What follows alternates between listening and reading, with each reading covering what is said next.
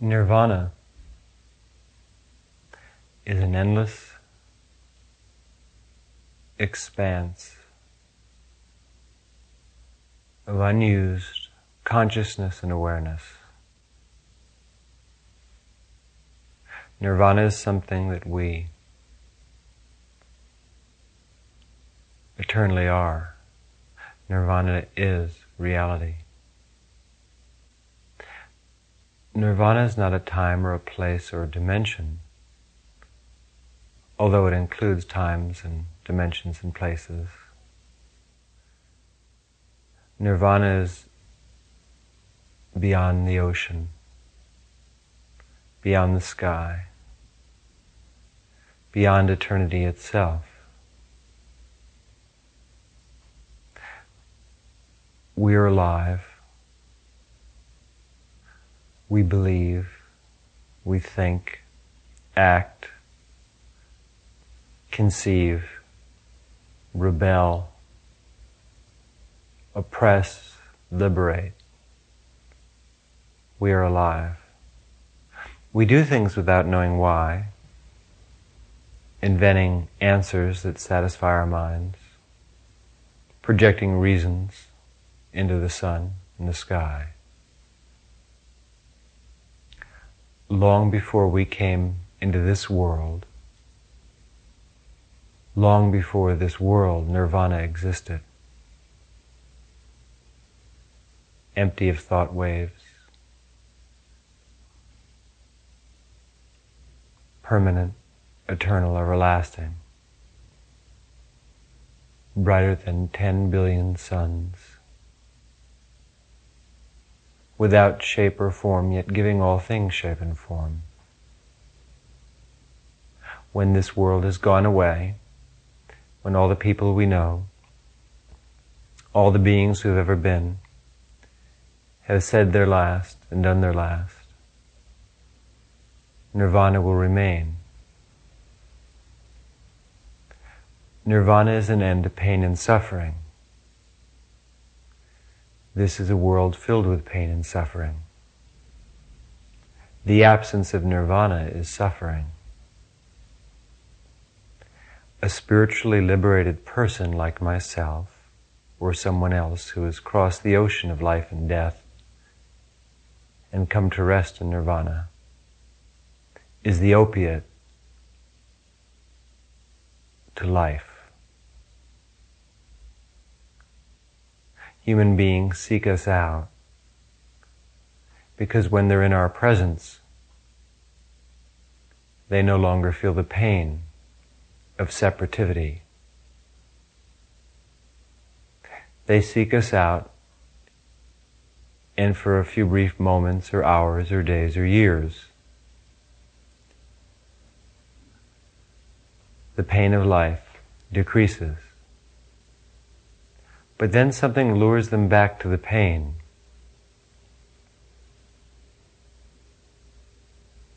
They seek rebirth. They seek salvation in this world or in some other world. They forget the perfection of awareness, nirvana, the causeless cause. Why do we seek suffering so? Krishna and Arjuna come to mind. Krishna, the liberated soul, he who has become nirvana. Arjuna, the seeker, who wants yet does not want liberation. Liberation means extinction of all that you know and all that you love. To the ignorant, to the wise, liberation rather is going beyond this world, beyond time, beyond place, beyond space, dimension, beyond Maya, becoming the suffusion of eternal light. But only the illumined know nirvana. Nirvana does not cause anyone or anything to cease in this world or any other world. Nirvana rather is perspective.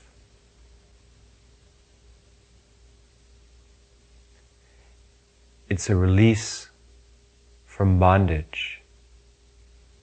Not simply the bondage of the body or of time or of this world,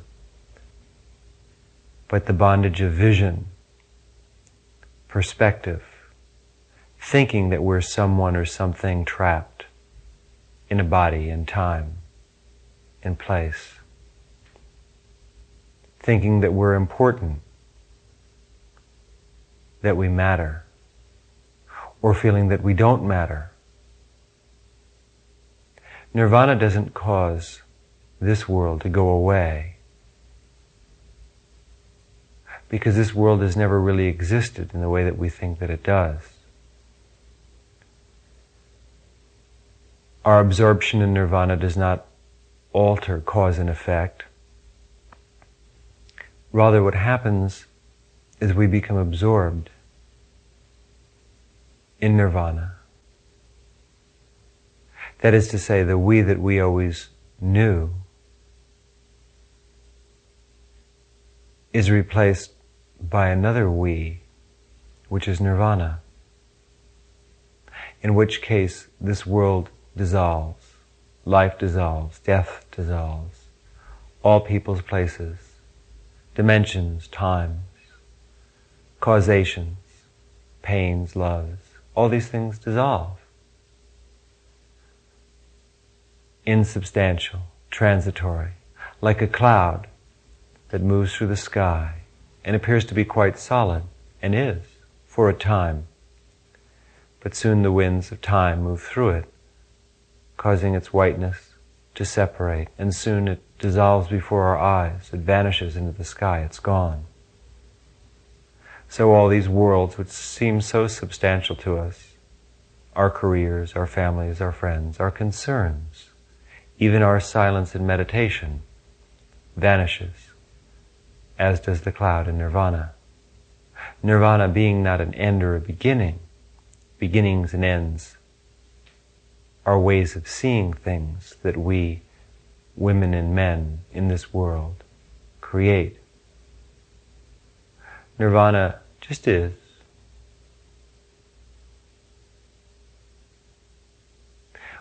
Why are we so afraid of dissolution of the personality? Why do we seek to be eternal, to suffer forever? Answerless questions. Nirvana is absorption. Suffering is being. Being and non-being are really the same, different words to express the same idea. There is no such thing as non-being, in the sense that most people mean it. Non-being can only be a projection of one who has being. Without one who has being, there's no projection of non-being. If I don't exist, how can I have a concept of non-being, of forward and backward in time? These things really don't exist except that I give them life. But if I, who am the cause of all things, the creator of all heavens and hells, vanish like the cloud, dissolved in eternity, formless, then all of these things cease to exist. It is I who give them form, it is I who give them formlessness. But if there's no I, then there's no heaven, no hell, no eternity. So a spiritual seeker seeks an end to suffering. The spiritual seeker spends lifetimes looking for an illumined person, one who has become absorbed in nirvana. What Shankara calls liberation while living. That is to say, while still in the body, one has attained to liberation. When you come to such a person, when you sit and meditate with them, you experience a minor liberation, a touch of nirvana, just to be in the presence of such a holy person.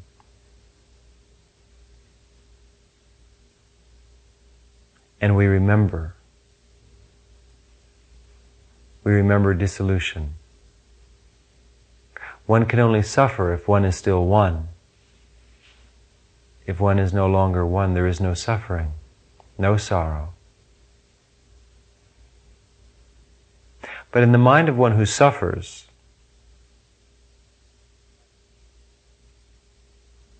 suffering matters. Suffering is something to seek, because suffering perpetuates being. And the thought of non-being, which is created by being, is awesome, frightening, terrible. You may climb to the very highest mountaintop, but then to leave the mountaintop and to go into the thin air itself, it seems impossible. To travel across the deserts to the ocean, then to swim out into the ocean and disappear. To disappear from your own sight. Not simply to lose awareness, nor to become awareness, but to lose sight, nirvana, the ultimate reality.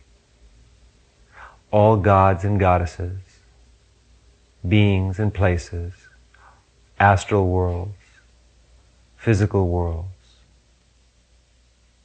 the samadhis, all come forth from nirvana. Nirvana is not separate from life. To think that nirvana is juxtaposed to life, that it's antithetical to life, is really a lack of vision. Nirvana is not empty or meaningless or foreign in any way. There is nothing but nirvana. But we could say that there are two types of nirvana from the point of view of the relative mind. There is nirvana in its absolute form. Then there is nirvana as seen from the point of view of form. In the first case, nirvana is not something to be experienced, since there is no longer an experiencer. There is only nirvana, perfect, seamless reality. The second is nirvana in form, nirvana in self-awareness. Self-awareness as a being, perceiving nirvana. You look, you see the hills, the mountains, the people. You see nirvana. You are part of nirvana, seeing other parts of nirvana. Two forms. So the spiritual seeker, seeking liberation from pain and suffering, which is this world, the transitory, comes to the enlightened person and says, "Please show me the truth. Reveal to me what is right. Show me the Dharma, the absolute truth, the way. I want to suffer no more. I seek perfection." And the teacher, who is nirvana in veiled form, through personality, reveals the way, gradually teaches the student the steps to erase oneself. The student follows the steps, learns to meditate, learns to become pure, humble, self-effacing, self-giving. But one thing still remains, nirvana, in its absolute formlessness. The student will follow all the lessons, if the student is an excellent student, 1 out of tens of thousands of millions, and will come all the way to the verge of nirvana, to the verge of dissolution, and at that moment something will rise up within that student, within each person and will stop just short of dissolution. That part of them which is still being will fight for life, like the patient on the table who's fighting for their life. But nirvana has nothing to do with patients or tables or teachers or students.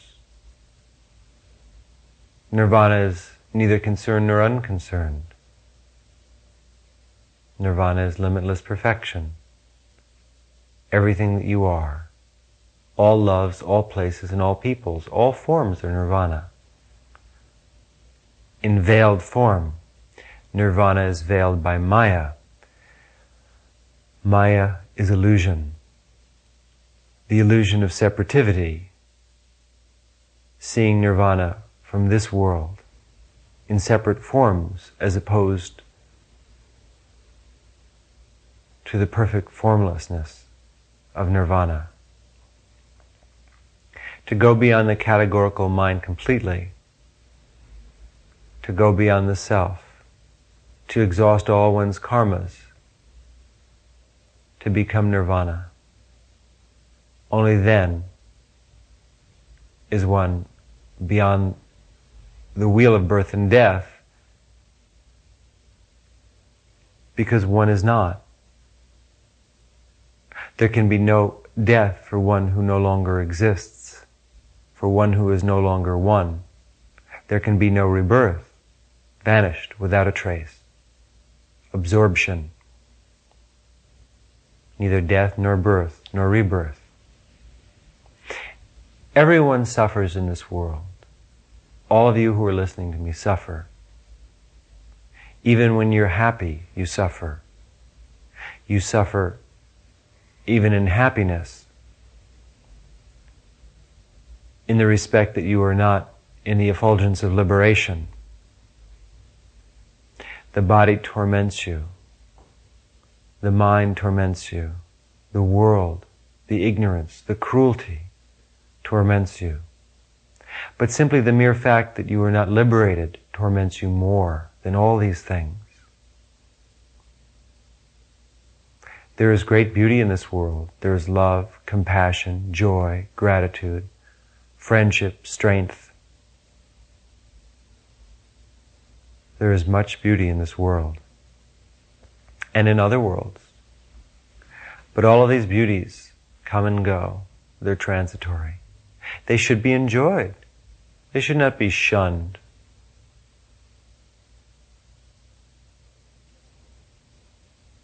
But all of the beauties of all the worlds that have ever been and will ever be,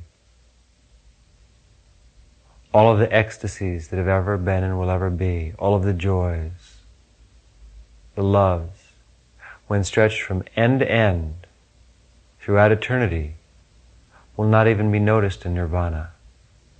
A candle held to the sun is not seen. So great is the light of the sun. So the light of nirvana is greater than 100 billion suns. The ecstasy is beyond expression. The silence beyond contemplation. The way is free and clear, yet few will reach it. And of those who reach it, how many will return? None. That which comes out of nirvana is not the same as that which went in. We walk into the room, the door shuts behind us. Were somebody to open the door and look in the room, they would see no one there. Gone, vanished without a trace. If someone walks out of the room, who's that? Nirvana in veiled form.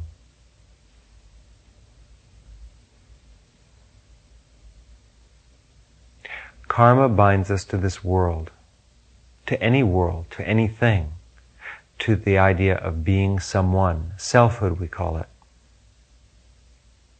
Karma means essence, substance. Desire creates the illusion of selfhood. We are free-flowing consciousness. We are the thin air. But a desire passes through the air as a cloud does. And so the self is born. Something identifies with that desire. Something says, I am here, and I am experiencing this desire. It is my desire. That desire leads us astray. It leads us to something. It offers us a promise. It says, I want this. Or the desire becomes its opposite, aversion. I don't want that. Likes, dislikes, the pairs of opposites are formed. Soon we construct a world of desires and aversions. We want pleasure, we don't want pain. We want life, we don't want death. We want joy, we don't want sorrow. But life is merely a dream. This world is not substantial. Desires are not substantial. All places, persons, and conditions are not substantial. Right now you're in a dream, but you've forgotten that you're in a dream. You think that you're awake. You think that you know. You don't. Nirvana is waking from the dream of life. The dream, no matter how beautiful, is still a dream. And compared with the reality of existence, it is nothing. Nirvana is ecstasy and beyond. An end to suffering, joy and love beyond expression. Nirvana is neither empty nor full. It's not an end to your being, rather it is your eternal being.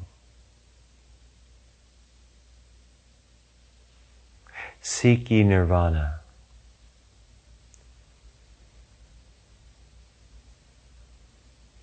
Seek the skies. This world is transitory. It is not our real home. Our real home is nirvana. Remember. Break through your amnesia and remember. Remember in meditation. Sit in silence. Stop all thought. And recollection will take place. The mind will become calm, shining, perfect.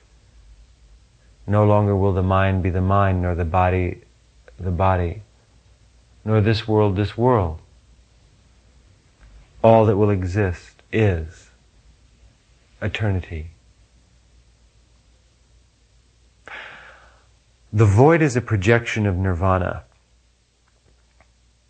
The physical world exists. Above the physical world are the subtle physical worlds, the astral worlds we call them.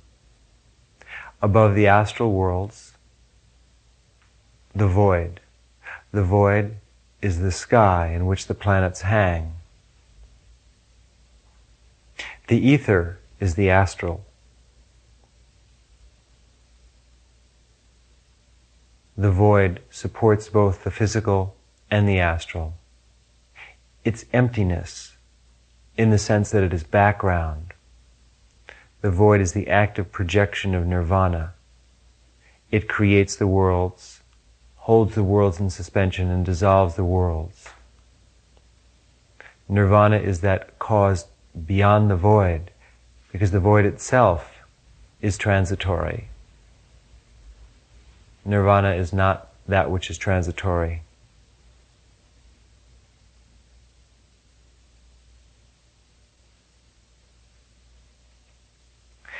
The way to seek nirvana? To begin with, love is usually the best. When we start our journey, we need to learn love. Love is unity, unity in multiplicity. As you meditate, you'll learn about love. You'll learn to love your body, even though it doesn't last. To love your mind, whether it's filled with pure or impure thoughts. To love this very beautiful world. which we are visiting, to love the beings in this world, the spiritual seekers, those who have no conscious interest in spirit, yet are naturally spiritual. That is to say, their inner being is attuned to eternity while their conscious being may ignore it.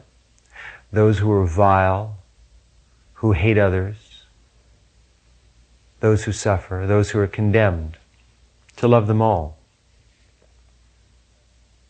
We learn to love the non-physical beings, the gods, goddesses, beings, forms, forces. Each one is a projection of ourselves. Each one is ourself. As our love grows, division ceases. We no longer see the world, people, beings, places, existences, lokas as separate, but as our own being. Then we go to the ocean. We leave everyone and everything behind. We take a walk to the beach by ourselves and we sit on the sand and we look out at the ocean and we contemplate that which has nothing to do with life as we know it, that which has nothing to do with love, joy, the other world beyond this shore. We contemplate that void and we become one with it. We learn to love it. It's shining and beautiful, shining immutable reality. And we see ourselves in it. We see that we are not a person, we are not a body, we are not a mind. We are eternity. We are the shining void. We are the worlds, subtle, physical, the beings. And that's where most people stop. If they get that far, they stop there, because again, the fear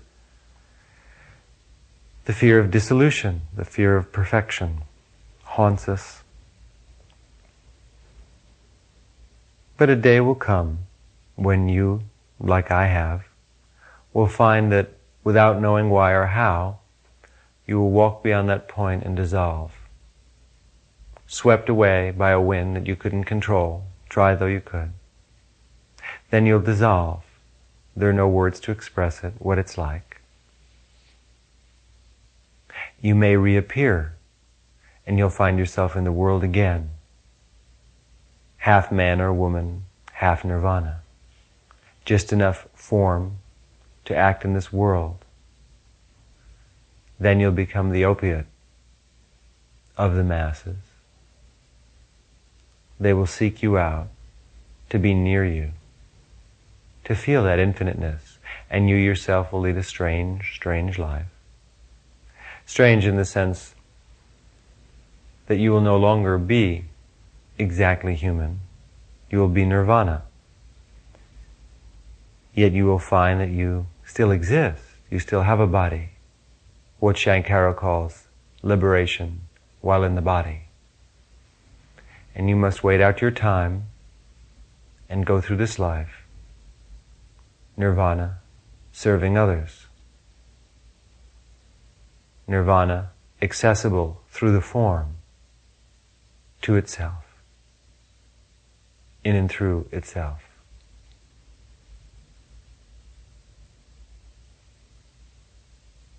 Then one day, the body will pass away. It won't be any different since you didn't have a body. Others saw you as having a body. There was no body. No body at all. Nirvana. Beyond eternity, beyond time.